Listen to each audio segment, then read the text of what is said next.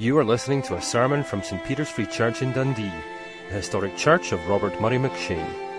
For more sermon content, please visit our website at stpeters-dundee.org.uk.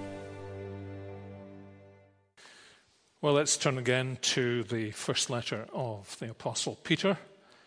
And if you're using the church Bible, the passage is, I think, on page 1219. 1 Peter chapter 3. And this evening we're looking at verses 18 to the end of verse 22 that Martin Luther describes in his study of 1 Peter as the most obscure verses in the whole of the Bible. And Luther was not one to mince his words. He said he didn't really understand what they were about. Well, it will help us to understand what they're about, I think, if we read in from verse 13. Remember the situation, the early decades of the Christian faith. In many ways, the Christian faith was shielded as under an umbrella by its Jewish origins. And so in the Roman Empire, it was what was known as a religion licita, illicit or legitimate religion, because, of course, as often happens today, people did not make great distinctions. These people believed in Jehovah, they had Old Testament roots, they kind of worshipped and they sang, and for a number of years the Christian faith was freed from the kind of totalitarian pressures of the Roman government. In actual fact, the chief persecutors, as the book of the Acts of the Apostles tells us, were Jews, not Romans. By and large, the apostles were sheltered by the Roman Empire. That didn't mean they didn't suffer persecution.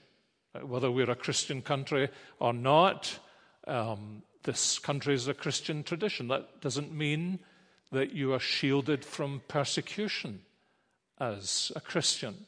The day would come when that persecution would become official, as it has in the past, in our own lifetime. Many countries in the world, many Christians begin to wonder whether the same thing will be true here, not physically, apparently, but in other ways, that there is a prohibition on practicing the Christian faith.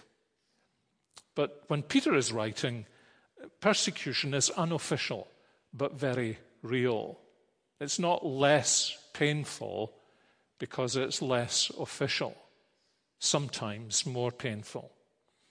And so he writes, "Who is going to harm you if you are eager to do good? But even if you should suffer for what is right, you are blessed. Do not fear what they fear. Do not be frightened. But in your heart, set apart Christ as Lord. Always be prepared to give an answer to everyone who asks you to give the reason for the hope that you have.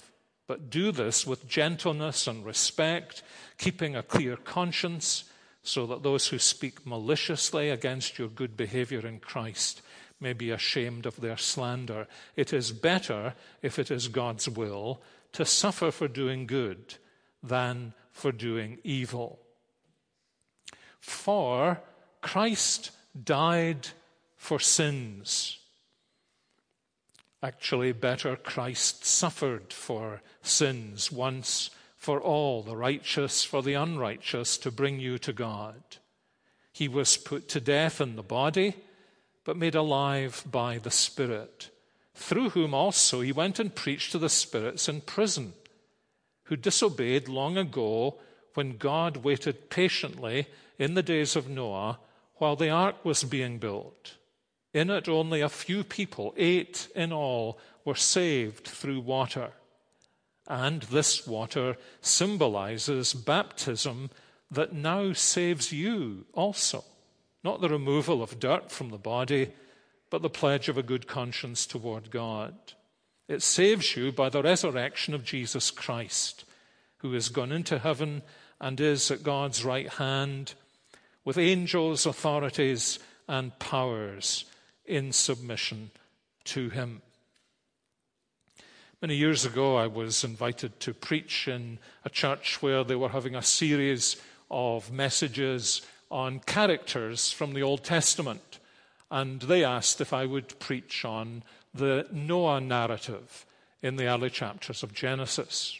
Also in this church, they traditionally opened their service by reading verses of Scripture appropriate to the theme of the service. And so they asked me what verses would be appropriate, and I suggested at the beginning of the service they read these verses that we have just read, because they are a great New Testament teaching on Noah. I went into the robing room as it was. There were other ministers present who were going to take different parts of the service.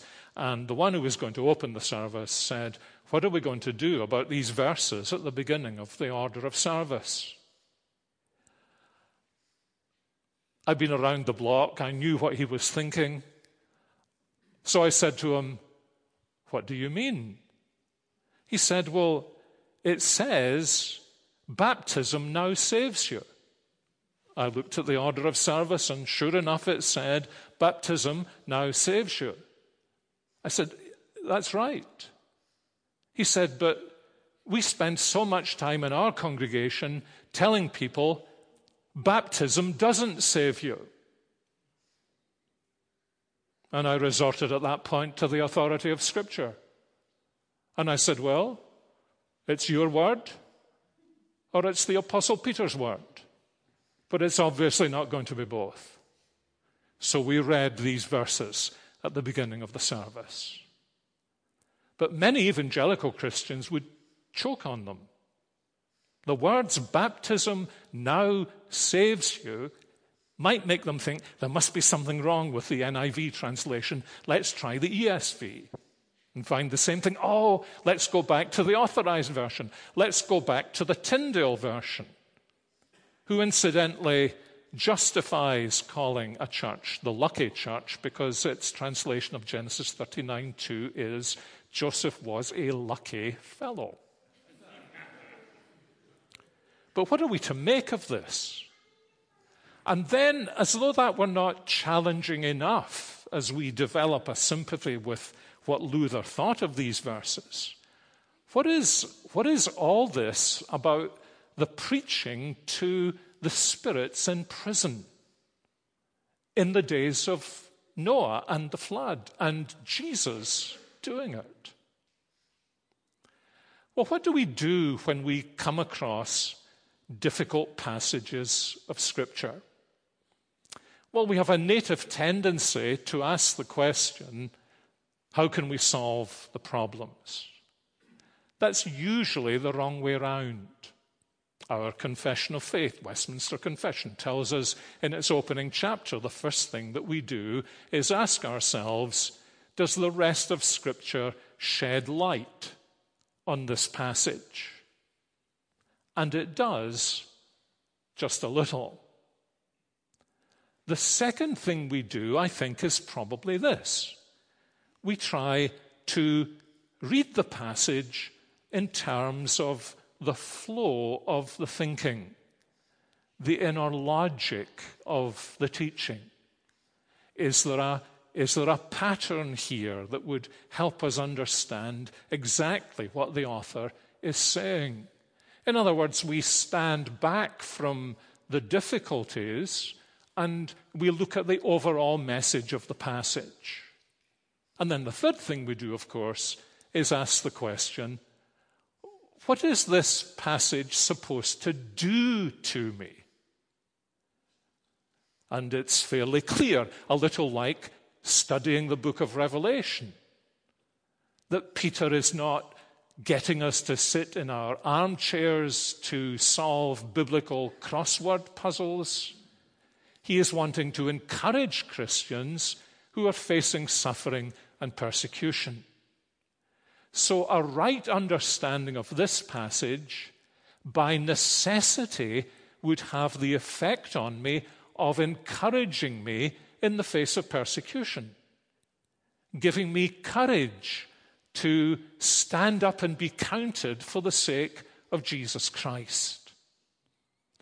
So let's creep up very gently and slowly on this passage, and at least this evening I want us to try and do three things.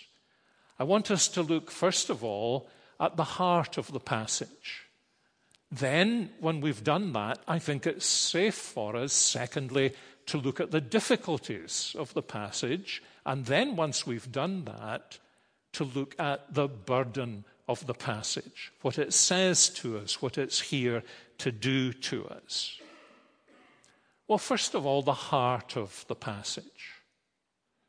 Our problem with passages like this is often we can't see the wood for looking at particular trees.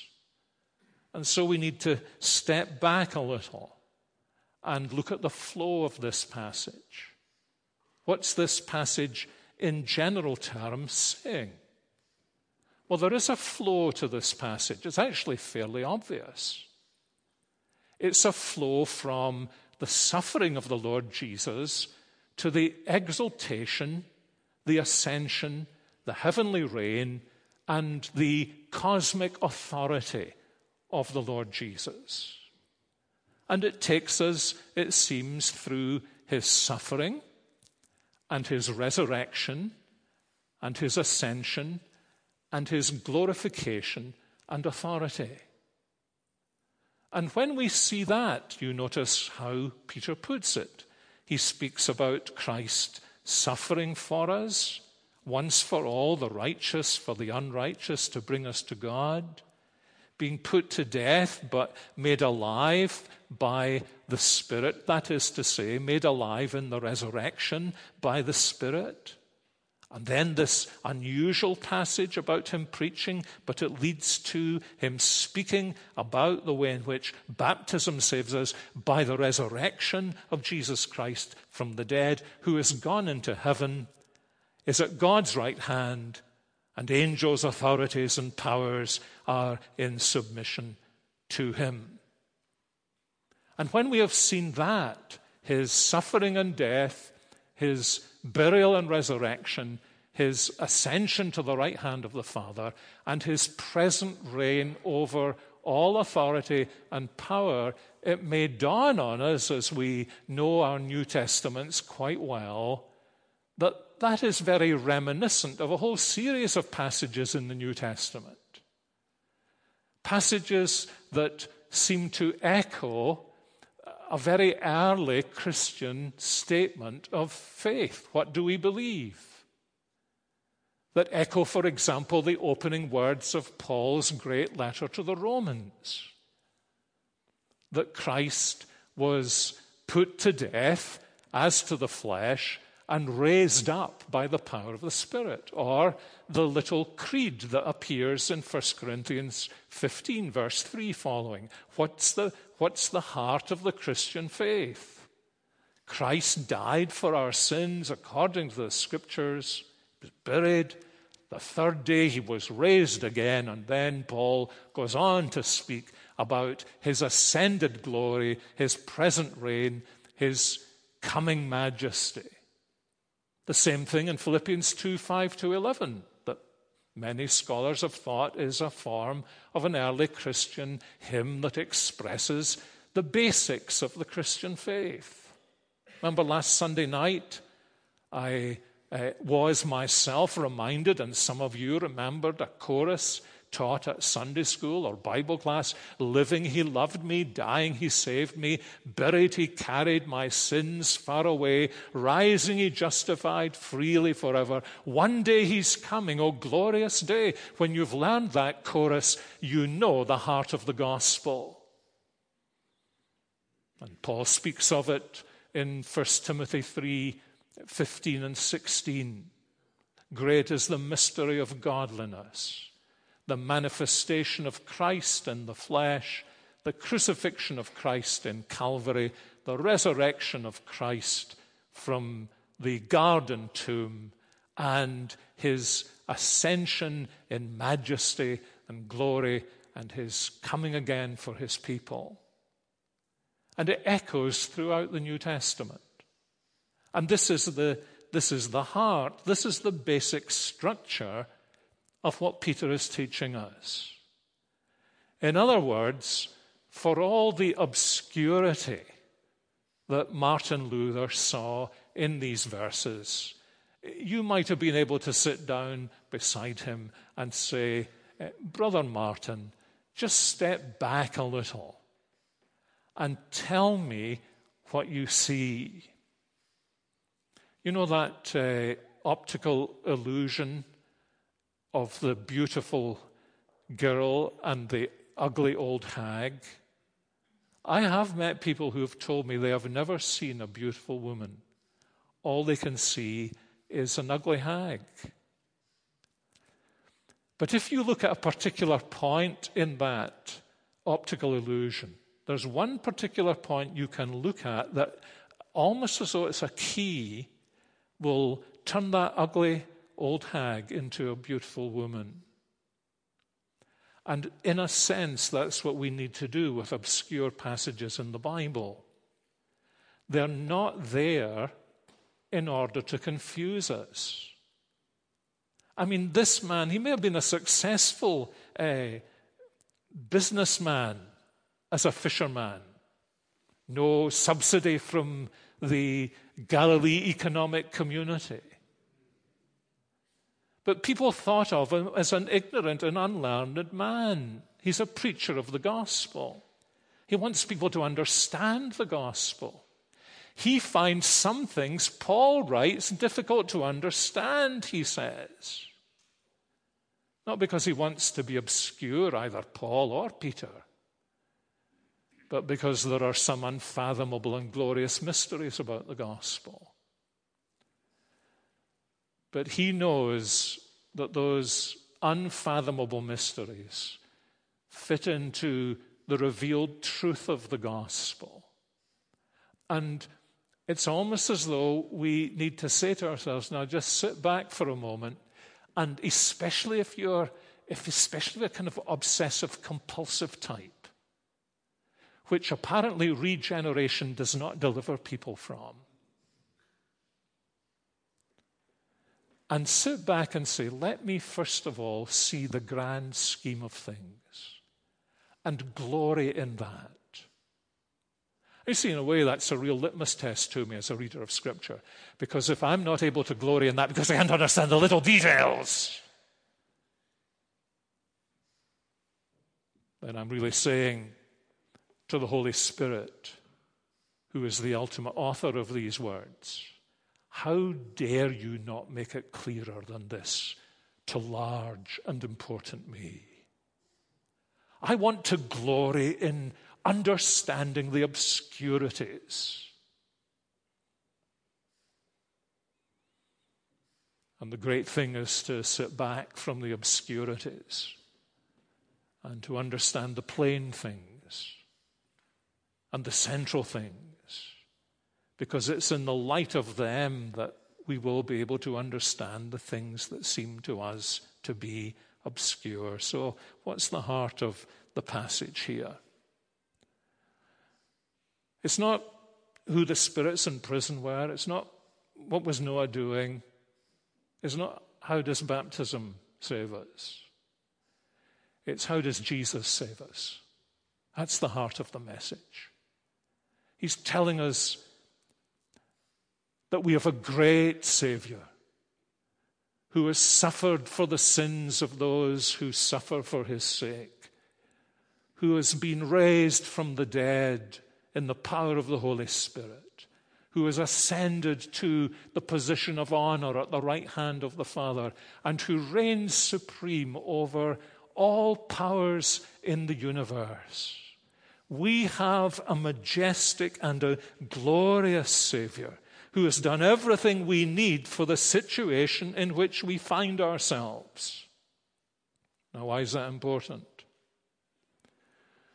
You know, I think it's very significant Peter is writing to youngish Christians. He's very far from them. Probably they've not had an apostolic visit of late. And for new and young Christians, becoming a Christian can be an overwhelming experience. Emotionally, it can be overwhelming. Psychologically overwhelming. The experience itself. And so when someone says to us, well, tell us about your Christian faith, what we tend to do is to describe a great experience we've had. Peter sure had a great experience. Some of it was exceedingly painful, but he had a great experience. But I think he well understood that no matter how great our experience, that can be a very frail and fragile thing when we're facing persecution. We could be overwhelmed with a sense of joy and relief. And when someone asks about the Christian faith, we can say, I had this amazing experience of joy and relief. But remember what Jesus taught in the parable of the sower and the soils. That it's one thing to have a great experience of joy.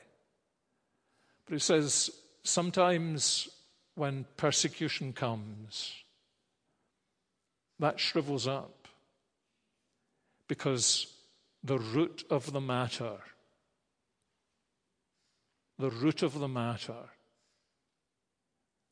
we have tended to ignore. And so Peter is saying to these Christians, as they face already, certainly in the future will face persecution, make sure that your eyes are in the right place. Make sure that what is growing in your life is not growing out of a fragile experience, no matter how stunning it may have been. Make sure you're anchored to Jesus Christ. And so, for example, when someone says, what is the gospel? The answer is not, I had a great experience that turned my life around.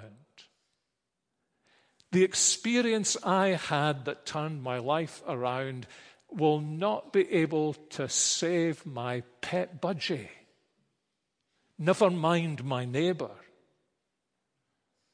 What can save my neighbor is the gospel, that Christ suffered for our sins to bring us to God, that he was buried, that he was raised again in the power of the Spirit, that he has ascended to the right hand of the Father, and that he reigns over everything, is absolutely sovereign over everything. That's what keeps me stable. And this is what we discover when we think, first of all, about the heart of this passage. Well, with that in place, secondly, what about the difficulties in the passage? Well, there are two of them. The first is what Peter says about Christ by the Spirit going, this is verse 19, and preaching to the spirits in prison who disobeyed long ago when God waited patiently in the days of Noah while the ark was being built. In it only a few people, 8 in all, were saved through water. Well, why mention Noah? Maybe the answer is Peter loved the Noah story. We used to have flashcards with our children. You know, all the Bible stories. What story do you want to hear tonight? One of our children who will remain nameless. I will tell you it was one of the male children who will remain nameless. Noah. There were sometimes I could have seen those flashcards in the trash can. What the story of Noah. Was Peter like that? Loved the story of Noah? He was a fisherman after all. You know, maybe that's the case. Actually, the likelihood, I think, is that the Noah story was known outside of the Christian church. It was known outside of the Jewish faith. Of course it was known outside of the Jewish faith. Because it wasn't a Jewish story. It was a pre-Abraham story. It was a world story. So much so, this is really an astonishing thing. During the period of the Roman Empire, I think there were 5 different coins minted by the Roman Empire that had Caesar on one side and guess who on the other? Noah. And of course, this was the part of the world where it was widely believed that Noah's Ark had come to rest. So even pagans knew the Noah story. And this may well be the reason why Peter brings in Noah here and the days of Noah. I mean, if you knew nothing about the Old Testament, you knew about Noah, you knew about the flood, you knew about the ark. And you knew that Noah had been a preacher of righteousness, as Peter calls him in his second letter. I think it's a kind of bridge. It was a gospel bridge into the society. Well, what's he saying about Noah? Well, there are several different views of this passage. Let me just mention briefly the 2 that I think are the most likely ones. First of all, that what Peter is saying is that the Spirit of God, by whom Jesus Christ was raised from the dead, the Spirit of Christ, was the Spirit who, even before Christ was incarnate, that same Spirit was on Noah in his ministry and in his preaching to his contemporaries, who, of course, rejected the word of Noah and received only judgment. And Noah preached to them, but in a sense, we can say Christ preached to them. Just as Paul says to the Ephesians, after Christ had made reconciliation for your sins, he came and he preached peace to you who were afar off. Now, Jesus didn't visit Ephesus, did he? Any more than his feet tread on England's pleasant lands. But a sense he did visit Ephesus. He did visit England. When the gospel was brought, when Christ, through his servants and the power of the Spirit, preached the gospel. And it may be that that is what the Apostle Peter means. The other view, and I have to say it's the view I personally subscribe to, although I wouldn't want you to be prejudiced by that fact, is this: that when we stand back from this passage, there is such a chronological sequence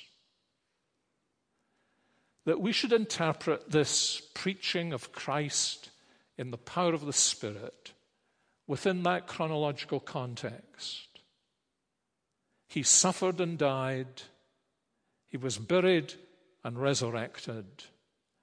And he made proclamation. He preached to the spirits who were in prison, who were rebellious in the days of Noah. Why them in particular? Because in a sense they are the worst illustration, or in another sense, the clearest illustration of rebellion against God. There is such rebellion against God in the days of Noah that God has had it up to here with the world he lovingly created. And he virtually destroys the whole of it, saving only 8 people in order to begin again on the other side of the flood. And in that sense, what Peter is saying, mysterious though it may be to us, is that as Christ's ascension began, as the beginnings of his glorification took place, his humiliation in his suffering and in his burial, and then the beginnings of his glorification and his exaltation in his resurrection, leading to his session at the right hand of the Father, he engaged in this mysterious but altogether appropriate action of going and pronouncing not salvation for the lost, but judgment to these spirits who are in prison. Just as the Bible teaches us, there is a kind of interim, what's called an intermediate state for Christians who die. We go immediately to be with Christ, but then later on comes the resurrection. How do you understand that? It's beyond our understanding. None of us has experienced it. So in the same way as there are the spirits of just men made perfect, as Hebrews says, in the presence of the Lord Jesus tonight, there are these spirits who are in prison. And one of the first acts of the ascending Lord Jesus, the exalting of the Lord Jesus, is that just as he came to his dear disciples and proclaimed peace to them, shalom, he went to those who were in prison and proclaimed his final judgment upon them and showed his sovereignty over them. Now you can see where Peter's leading, can't you, when this gets a hold of you? That if these deeply wicked spirits in the days of Noah, if these deeply wicked spirits in the days of Noah have the sovereign judgment of the Lord Jesus pronounced over them, what have we to fear? And you need to think about that. There were monsters in the land in those days, and some of us feel, perhaps where you work or where you live, and sometimes in your family, and certainly in the middle of the night when you wake up and think about it, there are monsters who may be opposed to your Christian faith. Christ pronounces his sovereign judgment over them. They would not have his message. They still would not have his message. You find out one of the most amazing things in the world, how there is this assumption still in our non-Christian society that when you die, you go to heaven. That is to say, you're with God. You're with Jesus. You become an angel. I mean, isn't that amazing for people who have no interest in God or Jesus? Who sometimes go furious when the name is mentioned, who have no interest in worshiping him, and who feel because of their free will, of course they can decide. What's going to change their minds then?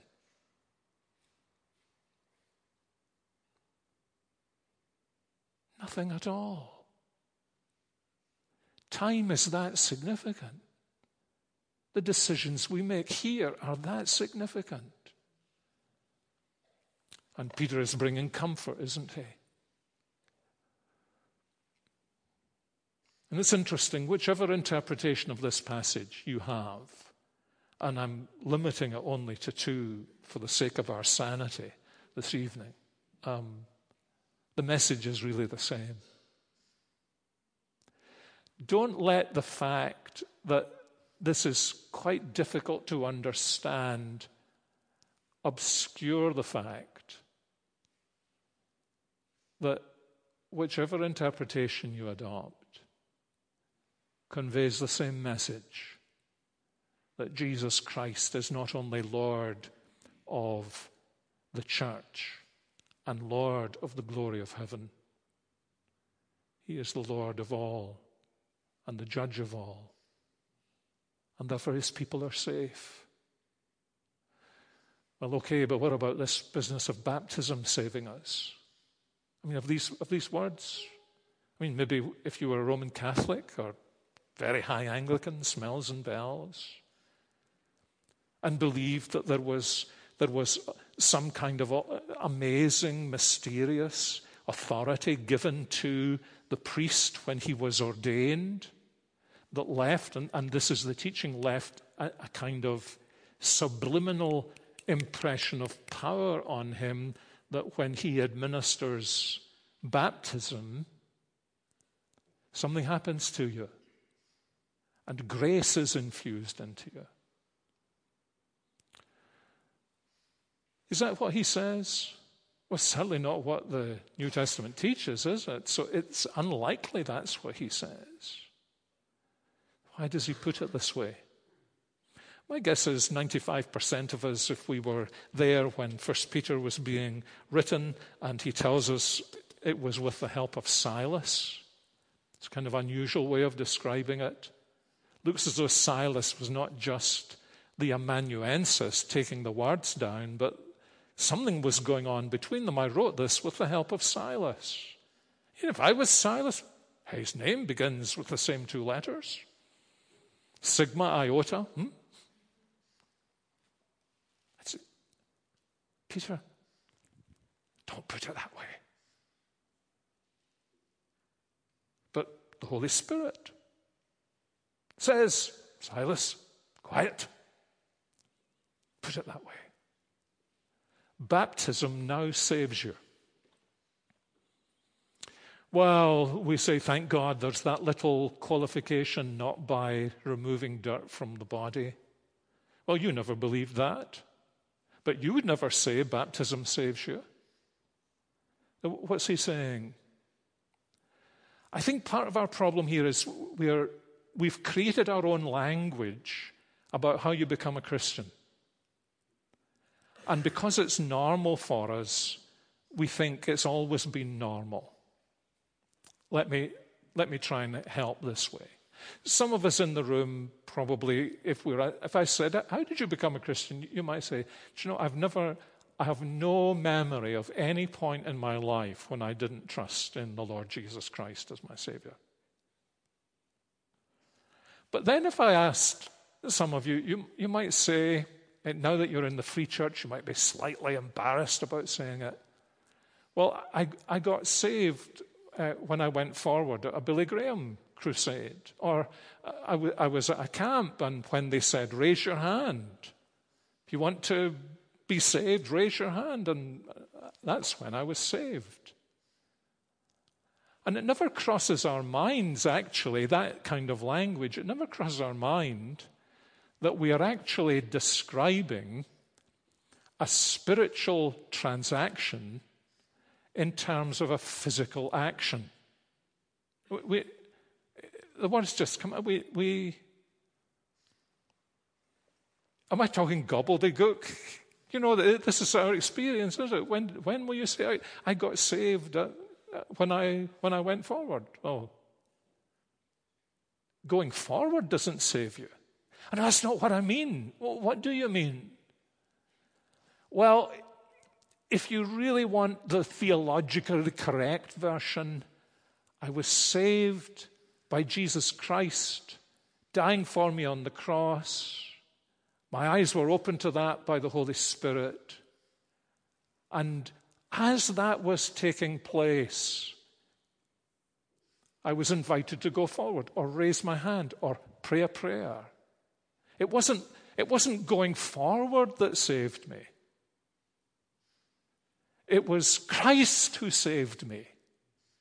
The risen Christ saved me. Now, put yourself in Peter's position. In the year 31, 32 AD, somewhere in the early chapters of the Acts of the Apostles. And Peter's out for he can't sleep, he's out for an early morning walk. And there's somebody walking with his dog. You know, how are you?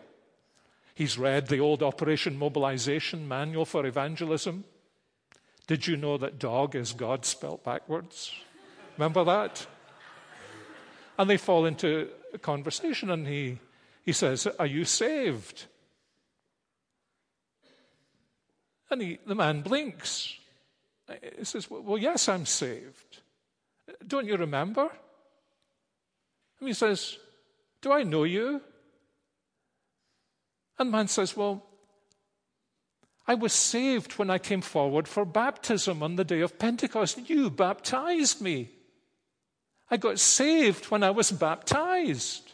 People say, well, 3,000, you don't expect me to remember all the names of the congregation, do you? But you see how that would happen? In a world where getting saved has been associated by going forward or raising your hand or praying the prayer. The two things come together. But actually, in the New Testament, you see in many ways, these are kind of poor substitutes for baptism. In the New Testament, baptism and faith were like the inside and the outside of the same reality.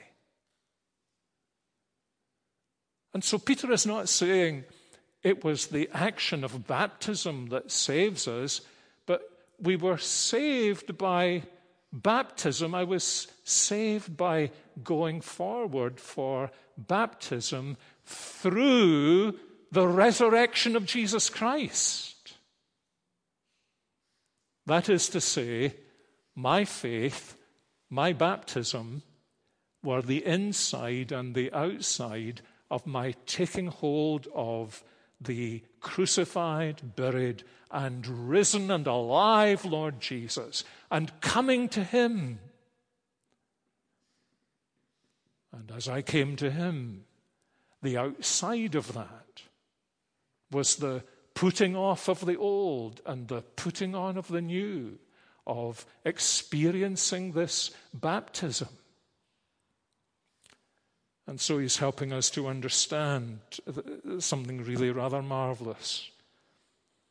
That Jesus Christ, who is the center of this passage, is the one who is the judge of all the earth and the one through whom we are saved as we experience baptism, which is, he says, to us like the flood and the ark was to Noah and his family. What's the connection? The waters of divine judgment fell.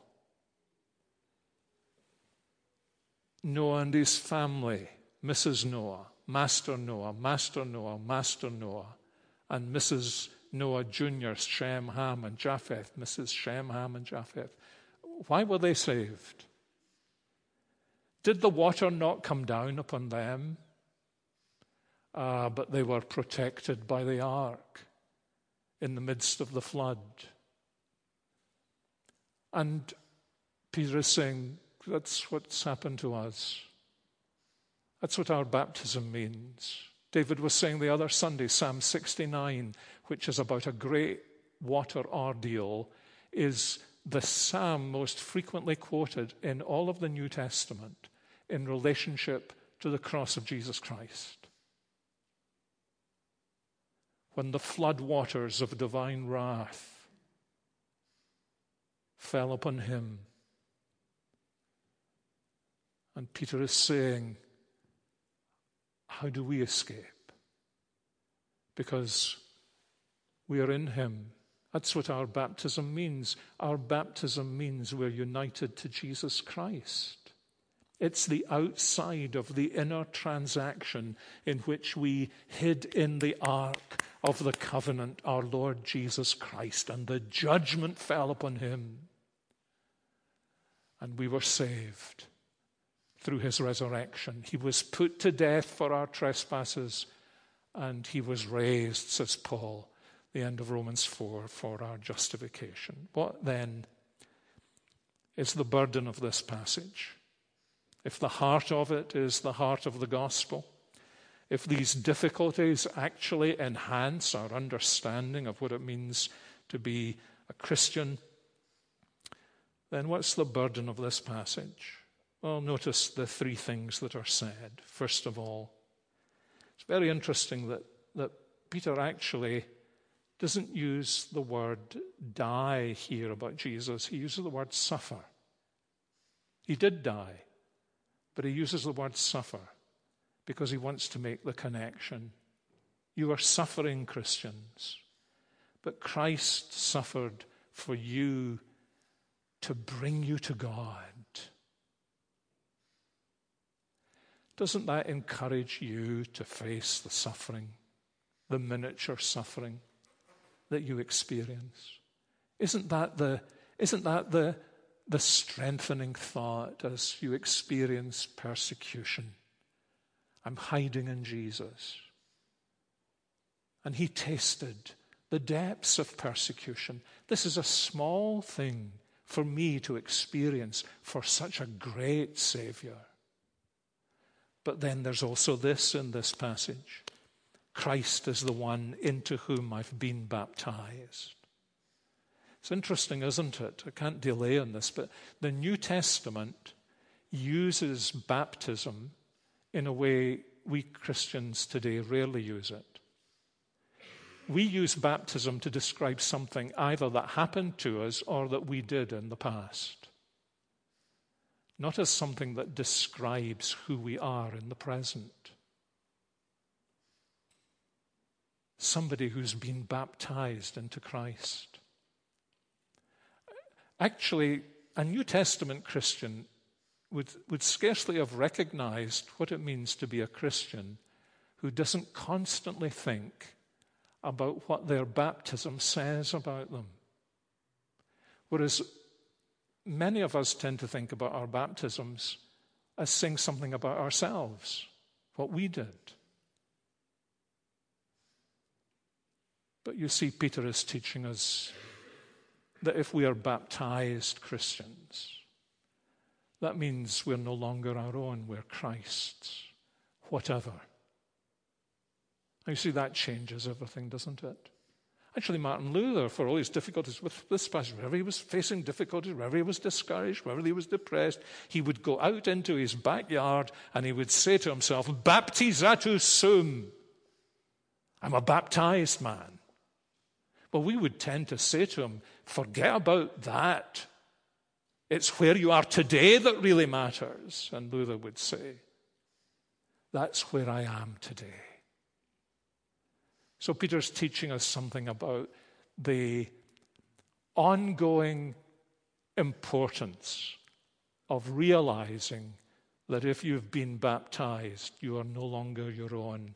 You belong to Jesus Christ. And the third thing he's teaching us is that Christ reigns as sovereignty and in sovereignty over angels, authorities, and powers. And they're all in submission to him. It's not just that he reigns over them. Her Majesty reigns over us, sometimes happy and occasionally glorious, long to reign over us. But she doesn't, in that sense, command our submission. That's why we've got anti-royalists, don't we? She may reign in name, but she doesn't reign in reality. What Peter has said, this is so important for us to grasp, no matter how hellish these powers and authorities may be. They are in utter submission to the lordship of Jesus Christ and can do nothing, absolutely nothing, without his permission. And nothing that escapes his purpose. And so, the message is this. You come, persecutor. You come, person who makes me suffer. You come, person who demeans my faith. You seek to intimidate me and to destroy all that is precious to me. But he who laughs last laughs longest. You can do absolutely nothing without the sovereign permission of my Savior. And indeed, everything you do will be part of his purpose to make me like himself and to take me to glory. So do your worst. I have nothing to fear. You foolish, blind person, are simply an instrument in the hands of the purposes of my Heavenly Father. And he will employ, yes, he will employ even your sinful persecution of Christians to make us shine like stars in the firmament. Oh, my dear friends, we're so small, and we seem to be getting smaller in the world. And the powers and authorities seem to be getting larger, and sometimes seem to some of us more ferocious and totalitarian in their intent on destroying the Church of Jesus Christ and demeaning the Christian faith and the gospel and Christian believers if they get in the way. And yet at the end of the day, everything they do to us, it's all part of our Heavenly Father's purpose to make us like his Son. And however obscure this passage may be, that message is clear. You watched the Trooping of the Colour yesterday? I missed it. But I love to think of those great, don't the British do it well? Incidentally, well, don't the British do it really well? You know, these magnificently dressed soldiers, they're marching down, and there is the sovereign, and they're marching in step. And it's stunning in its precision and in its organization. And then comes that great moment when the commanding officer just says two words, "Eyes right!" And as one man, every man's eyes turn to face the sovereign and acknowledge the sovereign's power and authority. And I don't know who does that. I don't know if it's a sergeant major or you need to be a general or something stunningly high to be able to say those words. Peter's my man in this. He's one of 11 apostles left in the church. And he's saying to these beleaguered Christians, eyes right.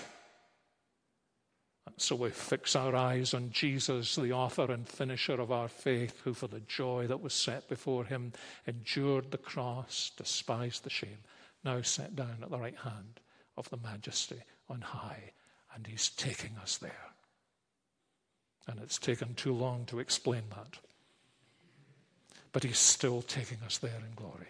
Heavenly Father, fill us with confidence, we pray, at the beginning of this week, that you work everything together for the good of those who love you, who are called according to your purpose. Bring this to our mind if we go through difficult situations or encounter difficult people or find our faith maligned or the name of the Lord used in vain and ourselves belittled for what we believe or how we live.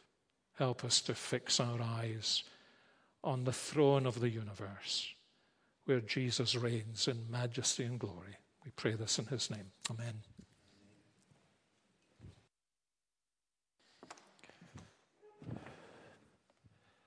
Let's finish by singing the great hymn, Be Thou My Vision.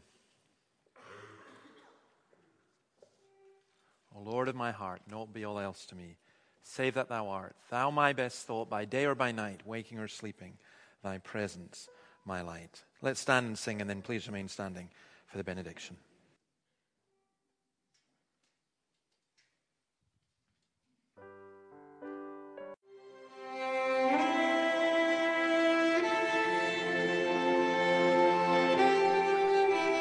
Thank you for listening to this sermon from St. Peter's Free Church in Dundee.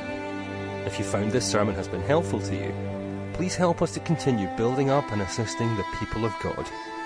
Visit our website at stpeters-dundee.org.uk. For information and training on persuasive evangelism and how to share your faith biblically, please visit the website of Solas, the Centre for Public Christianity, at solas-cpc.org. Once again, that website address is solas-cpc.org. Thanks for listening.